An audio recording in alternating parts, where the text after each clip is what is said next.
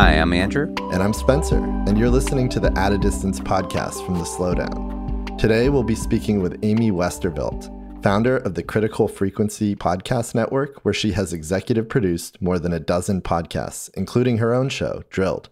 Amy's also co-host with Mary Anise Heglar of the podcast Hot Take. She is the author of the book Forget Having It All, How America Messed Up Motherhood and How to Fix It. And she's an award-winning journalist who's contributed to publications including The Washington Post, The New York Times, and The Guardian. Of all the voices in the climate movement, Amy is one of our favorites, someone who brings a grounding point of view and a refreshing optimism despite the realities in front of us. We're really excited to speak with her today. Let's get her on the line.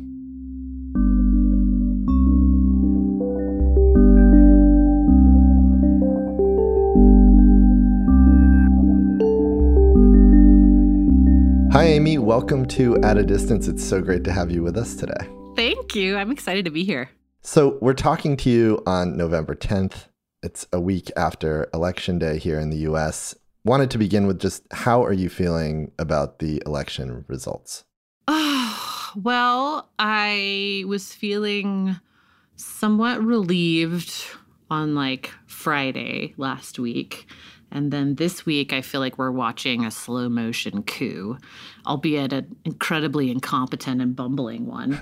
But still, it's happening nonetheless. And I feel like the fact that, Republicans are making what seems to be a calculated choice to back Trump, probably to make sure they don't lose any voters in that Georgia runoff election, is just really concerning. It's concerning, and, the kind of constant disinformation around the election is concerning.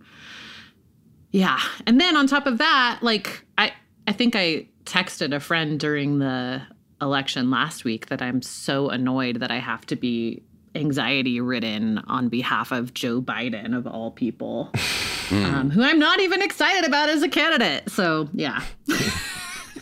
Well, if you could have President-elect Biden's ear right now, what would you tell him that he should prioritize when it comes to handling the climate crisis? What could he tackle first when he gets into the White House? Well, whether or not he has the Senate will decide a lot of things. But even irrespective of that, I think there are a few things he can do sort of unilaterally. He can, by executive order, undo a lot of the things that Trump did by executive order. There was all this talk about a fracking ban or not a fracking ban in the election. And I think people don't realize that, the way our laws are set up, a national fracking ban would be very hard to do because you'd have to change, how the laws work. So in lieu of that, I think he could issue an executive order to get rid of the clean water exemption for fracking.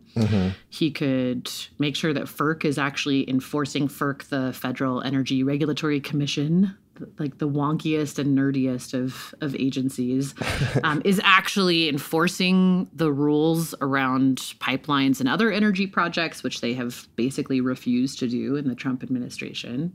So, yeah, there's a few of those kinds of things. I think also, there's been a lot of talk about the Supreme Court and the impact that, Amy Coney Barrett will have, and a lot of people talking about the Massachusetts versus EPA case in particular, which is, the case that sort of allowed the EPA to regulate climate in the first place, because climate was never included in the EPA's mandate when it was started. So there's some stuff there, too, where I'm like, well, could he, expand the EPA's mandate? Or there's been some talk of him starting a climate agency. And while I don't think that more government agencies is a solve to anything, it might be a solve to that. And then also he could not have fossil fuel people on his transition team or in his cabinet. That would be nice. I'm talking about Moniz. Well, I want to bring up big oil, actually. The Trump campaign was, and the Republican Party is, very pro big oil. Yeah. Eric Trump even posted on Instagram just a week ago, never forget the horrible gas prices under Biden and Obama then versus now. With these two images, one showing the price at $5.21 a gallon, the other at $1.61 a gallon, as if this is some justification of something. Yeah. How do you view the link between the Trump White House, the Trump campaign, and these fossil fuel giants? Well, there's a few things. I mean, this is a big part of why I think it was important from a climate perspective to get Trump out of office, because not only is he not acting on climate, he's actually exacerbating climate change and massively expanding fossil fuel, development and infrastructure and all of that stuff. So there's that. And then they've done stuff that just isn't even necessary from an energy or economic standpoint, too. Like opening up the Arctic for drilling is a good example. Mm-hmm. A lot of people are pretty sure that there's not even a great amount of oil reserves to drill for in the Arctic. So even if you don't give a shit about anything else that's bad about drilling there, it doesn't even make sense from an energy perspective. So there were a lot of things like that where, fracking is another good example. The Trump administration helped to bail out the fracking industry in a big way as part of the COVID relief. And that industry has been cash flow negative its entire existence. So there's a lot of that stuff. And then I do feel like there's a lot of really kind of old toxic ideas around the fossil fuel industry that are very much embodied by Trump. It's like the fossil fuel industry spent a long time making itself sort of the center of this very macho, supremacist American identity. And Trump is kind of the epitome of that. Like, oh, we're the energy power of the world and all of that stuff. Yeah, and this goes back like a century. Like if the early history of the automobile was built on this idea of like masculine versus feminine. Yes, totally. In fact, it was Freud's double nephew, weird, who this guy, Edward Bernays, who literally applied, Freudian theory around phallic imagery to make cars an extension of manhood in this very weird way. And it worked. It's working still, which is the disturbing part. Mm-hmm. Yeah. Although we are moving into this, what some are calling the clean transition, right? With California committing to this electric vehicle sort of motivation. What is going to sort of drive this? There's a lot of talk about EVs right now, but they're heavily dependent upon metals. So outside of the big oil conversation, what do you think is possible in terms of terrestrial mining versus some of these ideas around polymetallic nodules on the seabed to drive this clean transition into kind of the age of the metal? Yeah, I think that actually we need to have a lot more conversations about that. I'm very concerned about the direction that lithium mining is going in. And honestly, it's we've been talking about that for 15, 20 years, and it's still not really been addressed. Yeah. And even with some of the deep sea mineral stuff and mining too, it's I don't know. I'm very concerned. And this is why on Hot Take, maybe less so on Drilled, but on Hot Take, we talk a lot about the need to sort of change kind of the cultural mindset alongside the policies and the technology, because if we're just going to approach it with the same kind of resource extraction colonial mindset, then we're going to have new problems down the road. And honestly, I haven't seen a good fix for what we do about the exploding need for lithium. There has been some work for a while on lithium recycling, and it's basically just been too expensive to justify in the past. So that might be something that scales up and becomes feasible, but I don't know. It's interesting. A lot of what we're talking about here is choice under scarcity, right? What's the best way to go? And in many ways, Trump versus Biden was choice under scarcity. Totally. Biden is the lithium of presidential candidates. So maybe, things will begin to move forward with an understanding of trade-offs. I also think, too, there's this huge, very unsexy thing that is still wildly untapped, which is efficiency. Mm-hmm. We still aren't insulating homes properly or replacing pipes so they don't leak water constantly. Or, it's there's this whole huge universe of low-hanging fruit that we haven't even begun to touch. Yes. And then moving forward into new technologies that, when you think about nuclear and stuff, it's so much of this is narrative driven, right? So much of this is about disinformation and narrative. Which leads me to wanting to talk to you about forgiveness, which you've written a lot about. Yeah. I was reading a recent tweet of yours where, you said after kind of traveling around and speaking to all these forgiveness scholars, what every expert said is that forgiveness does not mean you give up on justice. Right. Which I think is so profound to talk about in this moment right now. Yeah, because there's so many people that are like, oh, you have to just let it go, this and that. And I don't think they realize that that doesn't mean that you're sort of allowing that kind of behavior or condoning it. That's exactly what I wanted to get to. Like, how can we shift to a culture of forgiveness, or where there is forgiveness, despite the trauma that a lot of people have felt in the last 4 years, and that half of the country is just starting to feel again now? Right. I do think accountability and forgiveness kind of need to go hand in hand. And it's interesting. I've had a few people reach out to me about Drilled and say that learning more about how massive and well-funded and powerful the disinformation apparatus is helped them have more empathy for people who are still sort of like parroting those talking points. And I do think actually on the political front too, having an understanding of, if your entire news diet consists of Fox News and your Facebook feed, like you really genuinely believe that democracy is under attack, not by Trump, but against Trump. I do feel like kind of, and this is a big part of what a lot of the forgiveness kind of research looks at, is like the ability to kind of understand where other people are coming from and why they might be behaving in the way that they're behaving sort of helps to diffuse some of the active anger and resentment about it. And again, it doesn't mean, oh, I totally get it, so that's fine that they believe that way. It's more just, I get it, and therefore I can stop expecting them to behave wildly different until conditions change.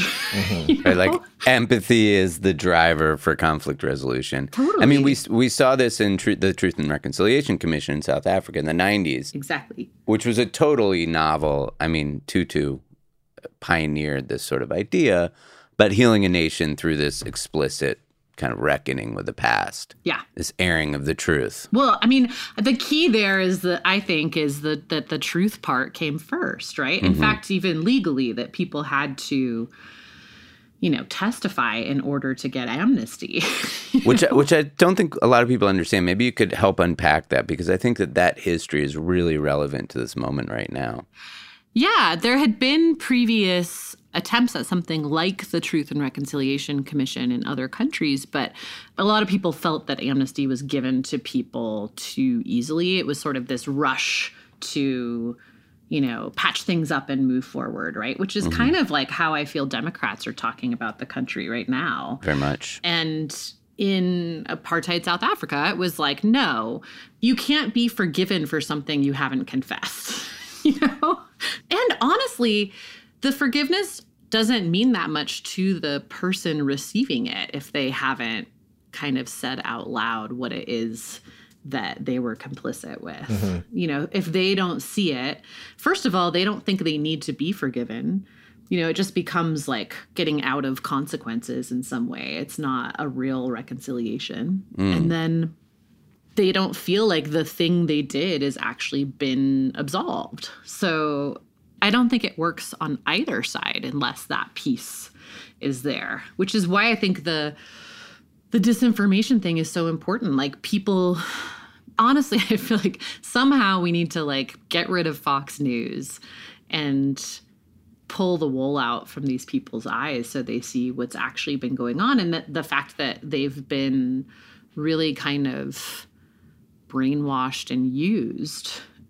I don't know. I feel like without that, they will kind of continue to believe what they believe. And I don't want to overstate the fact and absolve people of whatever they're bringing to the table when they're watching Fox News or listening to Trump. There's plenty of stuff that predates that too.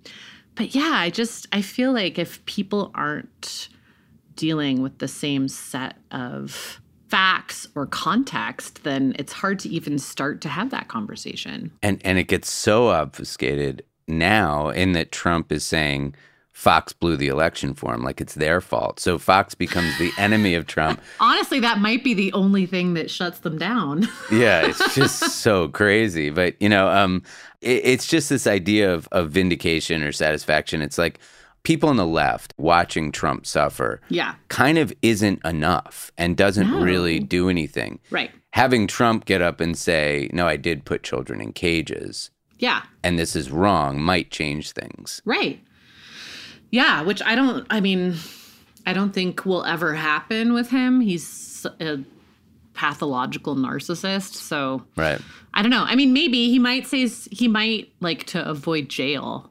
I really hope that any kind of pardoning of him comes with this kind of Truth and Reconciliation Commission approach where it's like, yeah, you can have amnesty, but you need to like own up to some stuff first. Yeah, but on a federal level, that's one thing. If he resigns and then Pence pardons him or whatever, this a little play happens, it's irrelevant because as two New Yorkers sitting here talking to you, we're very proud of the legal work that the Southern District has been doing. And he really can't.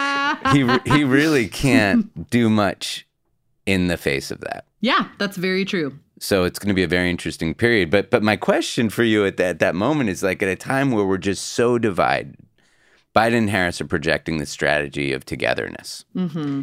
And we're all sort of looking at it like, what? Do you think they actually have a shot at success here? Or are we just too far apart ideologically as a country to actually come together out of this? I just don't know. I really don't know. I do feel like I think there's a way to talk about certain progressive policies in a way that doesn't immediately ostracize anyone who's like even like center and to the right. Like, for example, I'm into socialism. I like it. But like, I know that my 70-year-old boomer white mom will never understand that like socialism is not the same as communist Russia, And why does she need to? All I need to do is talk to her about how it'd be great if the millions of people who don't have health care right now could have access to it. Yeah, sure. I feel like there's an insistence on rhetoric on all sides that is not helpful. Mm-hmm. So I do feel like there's maybe some progress that could be made in that realm. But I don't know. I mean, I kind of feel like there is a significant portion of Trump's base who just straight up don't think that people of color and women and people of different sexual orientations should have the same rights as other people. And I'm not really sure what the compromise is there between people having human rights and not. Right. And on climate too, it's like there's really not a lot of like gray area in the middle between doing what needs to be done and not doing anything or not doing enough. Unfortunately, we're at the point where incremental improvements just aren't going to cut it. And we're at that point because we haven't done anything for 30, 40 years, partly to continue playing politics. So in some ways, like I was talking last week about how I think Democrats need to close the ruthlessness gap, which is not my term. That was coined by a sociologist, Drew Dellinger.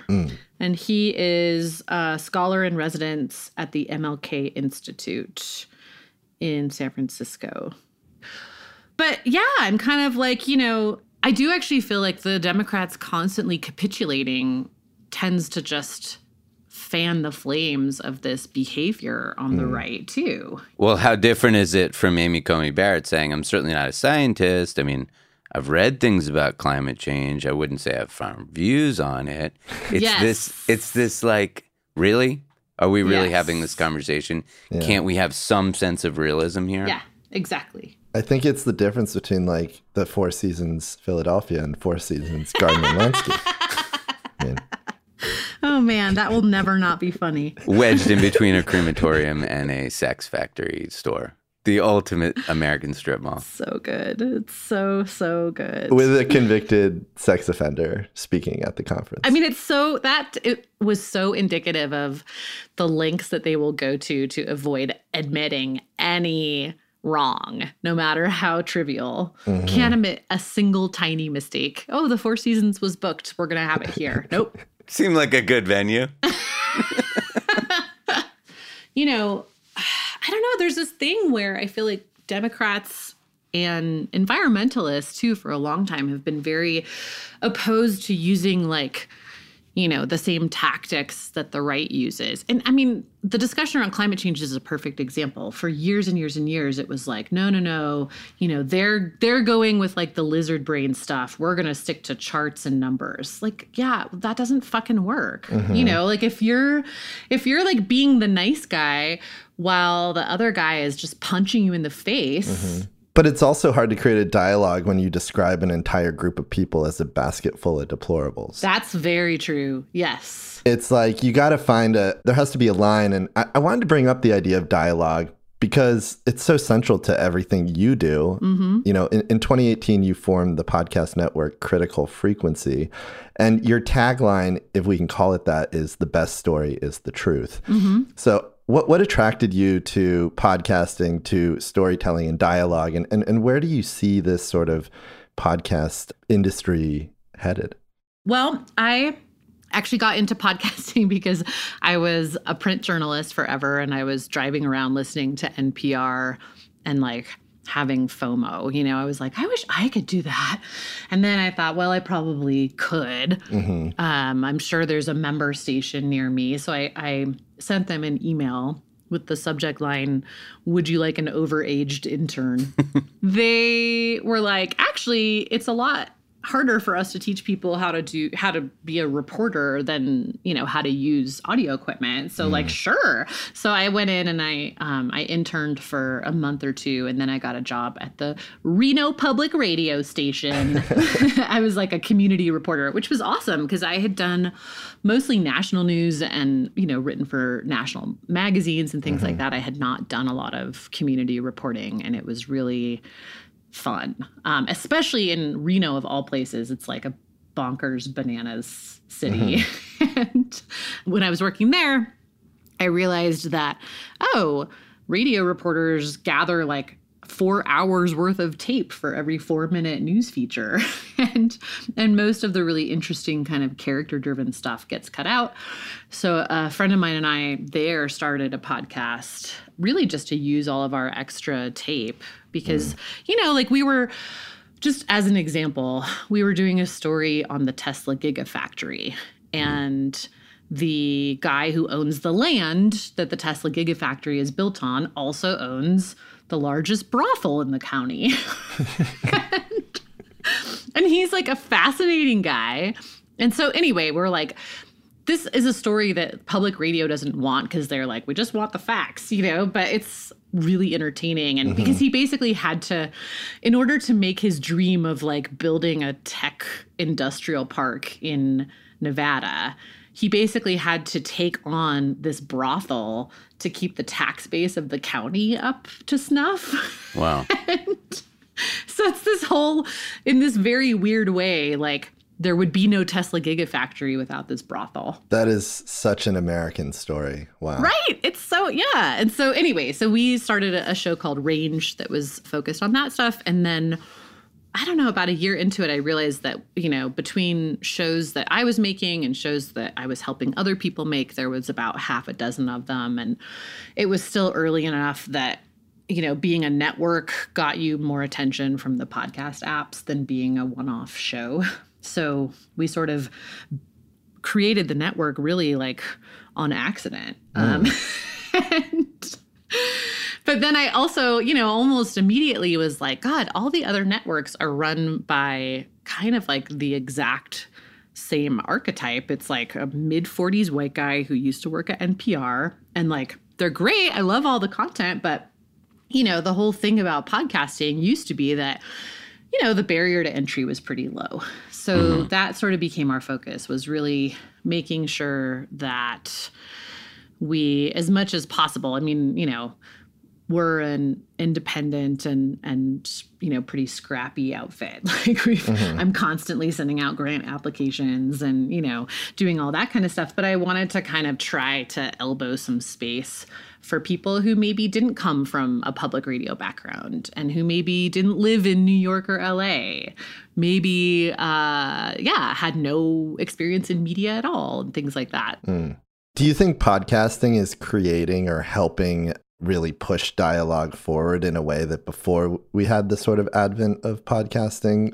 when it was just terrestrial radio, maybe it wasn't happening as much as it is today? What are your thoughts on that? Yeah, I do. But I also, I've been meaning to write about this and I just need to sit down and do it. I am quite concerned that podcasting is also quickly becoming the new Facebook where disinformation is concerned. That's exactly my next question, which is I wanted to bring up Spotify is becoming this monopolistic giant in the podcast space. Totally. And I was wondering, do you think that there is a threat to independent journalists incapable of competing with them? Will Spotify's growth limit audience development and reach and the potential for the kind of dialogue that we currently are seeing through podcasting? Yes. Hearing through podcasting, I should say. Yeah. I think that's a huge potential problem. Spotify already barely gives any sort of curatorial attention to non-Spotify or non-Gimlet podcasts.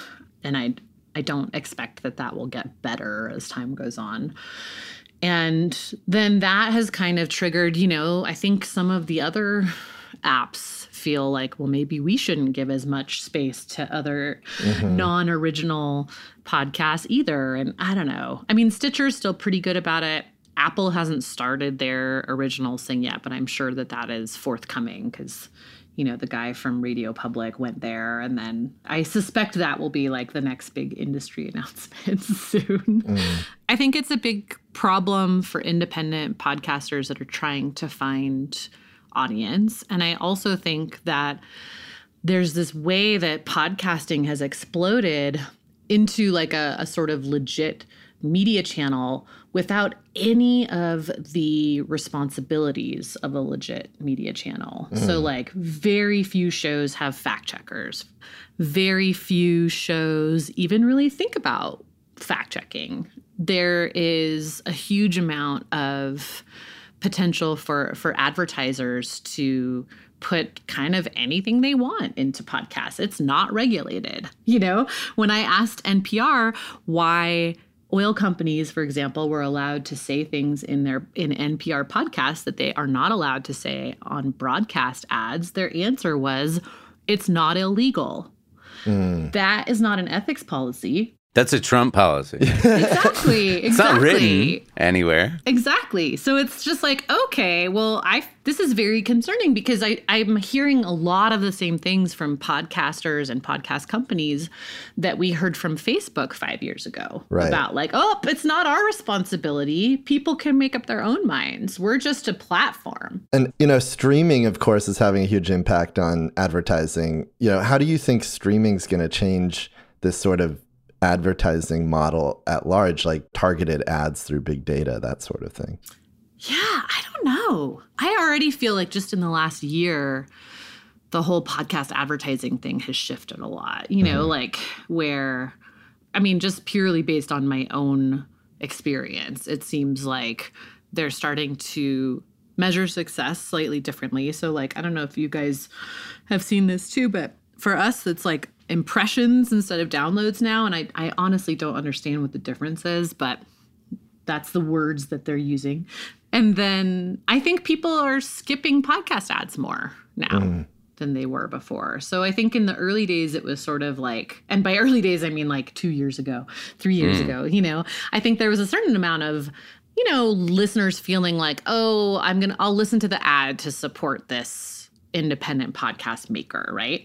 But if it's I'm listening to Joe Rogan's podcast, which I would never do, but, or maybe one of the Crooked Media podcasts, for example. It's these guys have shitloads of money. I don't need to listen to ads for them, And I think that kind of thinking is kind of invaded across the board. So yeah, I don't really know where where the advertising space is headed. I wanted to mention both Drilled and Hot Take. You're on season 5 of Drilled, and Hot Take launched a year ago and takes this critical but still really, constructive look at climate coverage and the climate crisis. What have been some of your big takeaways from your conversations and work on these shows? What for you has been the most meaningful to come out of the work?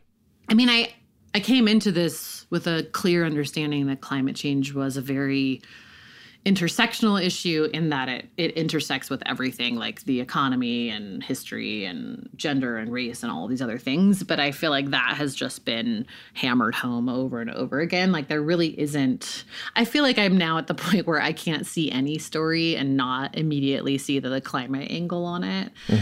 Which is probably partly just because I'm immersed in it all the time and partly because of how the world has changed in the last few years. But I think there's a real need for media literacy in this country, and just understanding sort of how the sausage gets made and like not in a navel gazing, let's all sit around and talk about what the New York Times put out this week kind of way, but in a sort of, here are the economic realities of media. Here are because of that, here are the people who tend to be working in media. And because of that, here are the stories that are getting covered and the angle that like we have on them. And that it's not this like objective, pristine thing, And that if journalists aren't covering something, it's not because they're choosing not to or their bosses wouldn't let them or like some nefarious thing. Sometimes it's that, but oftentimes it's just because they're doing like 3 jobs for the price of 1 and they missed it, or maybe like your pitch sucked. Yeah. Yeah, there's only so much airtime or so much print space. Right. I mean, another big thing that's changed is the merging of the sort of brand studio with the media company, which I think there's actually multiple ways to do that, but one has to come before the other, I think. But in terms of the intersection of media and big oil, the New York Times, the Washington Post, both have brand studios that have worked for big oil multiple times. The Guardian, in contrast, refuses to run big oil ads. So what role do media companies currently play in kind of furthering the goals of these companies like Shell and Chevron? Yeah. I think that before I wrote about it in The Nation, people were oblivious to the fact that the Washington Post and the New York Times were even doing this. And that was like, I don't know, 2 years ago. And they've been doing it for a really long time. Yeah. And I think that, they will jump up and down and say there's a huge division between, editorial and advertising. And I think that's true internally. But what they don't understand is that readers don't see it that way. That readers are just consuming it all at the same time and attributing roughly the same value to both. Yeah, because they're in the same container. Exactly. Part of the problem is the context, not necessarily who's making it. Exactly. Yeah. I remember being astounded when T-Brand kind of started, and one of their first clients was Wendy's, and they did this organic food campaign that felt so out of touch for how the Times was actually covering our food systems. Right. And they, will say, well, we have to make money somehow, blah, blah. But I mean, the reality is that the New York Times helped oil companies invent the advertorial in the first place. And now they've helped them to invent like the new version of it. And they should own that. It's like, look, make the decision that you want to make. And if you want to say that this is what you need to do for your bottom line, that's fine. But let's not pretend that you're not doing it. Yeah, let's make sure you're not the failing New York Times for real. Yeah, exactly. It's like, look, I get it. Media is expensive and like it's hard to pay for stuff and whatever. And I'm kind of on the fence about the Guardian's decision, although when we talked to I don't know if it was the CEO or the editor-in-chief there about their ads, she explained with, I thought, a pretty good explanation that, with something like cars or planes or any other, product that has a heavy carbon footprint, there is some kind of selling a thing to consumers. But with fossil fuel ads, they're really just burnishing their brands and selling like kind of the idea that fossil fuels should exist. And so they see it as more of like an advocacy campaign than a consumer product ad. Which is true. You know, it's not like anybody has brand loyalty to, you know, a particular type of gas. Right. You know? So I only get my gas from Chevron. I love that Techron stuff. It's great. Side note, I recently learned that the one in the middle is actually just a mix. It's not a separate gas. Which I thought was amazing. I just learned that. Wait, so they just put a little bit of that and a little bit of that in? Yeah, it's like vanilla and chocolate swirl. Yeah, I didn't realize that. But before we leave big oil, I did want to bring up Shell's Twitter poll that came up recently where they said, what are you willing to change to help reduce emissions? Yeah. Which it didn't go so well for them. No. But it did bring up a question because obviously I expected the answer from AOC and everyone's outrage, which, you know, I thought was equally irresponsible, to be honest, because say we don't trust Shell and say we think it's ridiculous that they would have the audacity to put it on us. But if they are in fact wanting to change for real business reasons, they just see a need to shift. Yeah. And transcend from their kind of dark past. How do you think they could have more effectively approached this? Because I do think that there is a possible positive angle to this. Yeah, I think they need to do that and then talk about it. That's the main thing. Like they're putting out these ads and polls and all of this stuff, and they're saying, well, we've committed to this and we've committed to that. Fine, but you haven't actually done anything. And you have a long history of actively undermining climate policy. Right. So, yeah, we don't trust what you say anymore. We need to see what you're doing. So I think that that's kind of the answer is like, stop with the greenwashing, do the things, and then report back on them. And we'll be very happy to like hear that. But like this putting the cart before the horse thing with their social media campaigns and stuff is like, it just seems, it's hard to not think it's more of the same because that's kind of what they've always done. So same with BP. Like, I think BP actually is doing some new stuff. The biggest thing they've done, which I don't think they've even advertised, is ditch their petrochemical business, which is a huge, huge deal. But, you know, someone leaked some stuff to me last month that includes a video of Bernard Looney saying, look, we're going to be in the oil and gas business for decades. How else are we going to pay our dividends? So, you know, it's hard to take it seriously when they then say we're getting into the hydrogen business. And it's like, okay, it's 1% of your earnings. Like, let's talk when it's 25%. Right. Then I would love to hear about it. But if it's less than 1%, go fuck yourselves. It'd be a good tweet. To finish, Amy, what's giving you the greatest hope right now? Like, as we emerge out of 2020, out of this election cycle, and eventually out of the pandemic, where are you finding hope?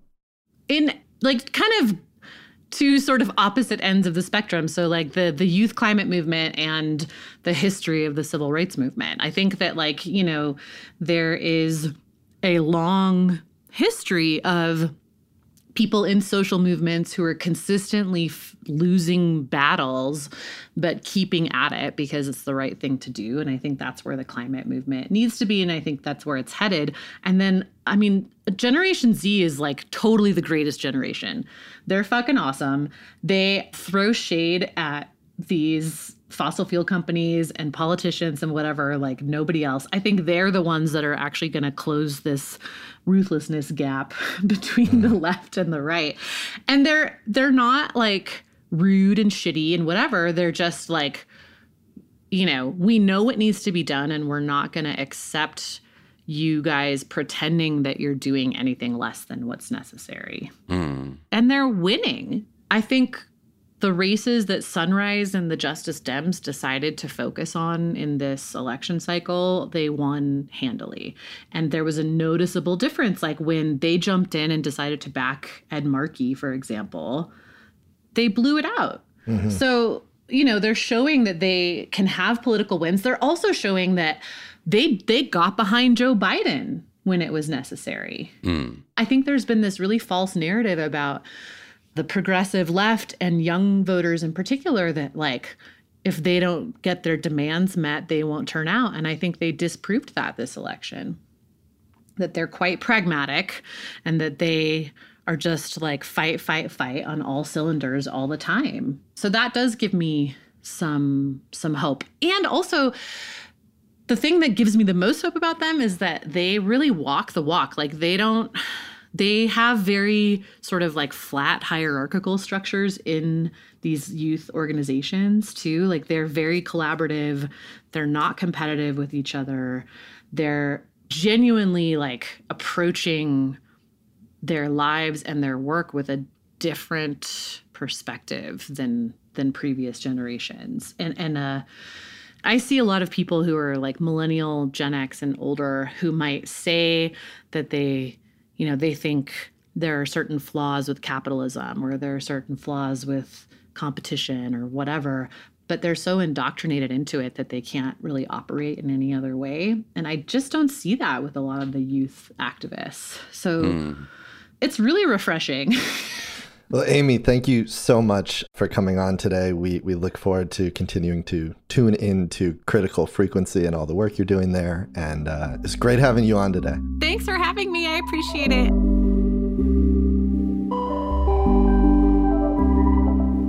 Thanks for listening. To hear more episodes of At a Distance, you can find us on Apple Podcasts, Google Podcasts, Spotify, or Stitcher. You can follow us on Instagram at slowdown.tv. To sign up for our weekly newsletter exploring the 5 senses, head to our website at www.slowdown.tv.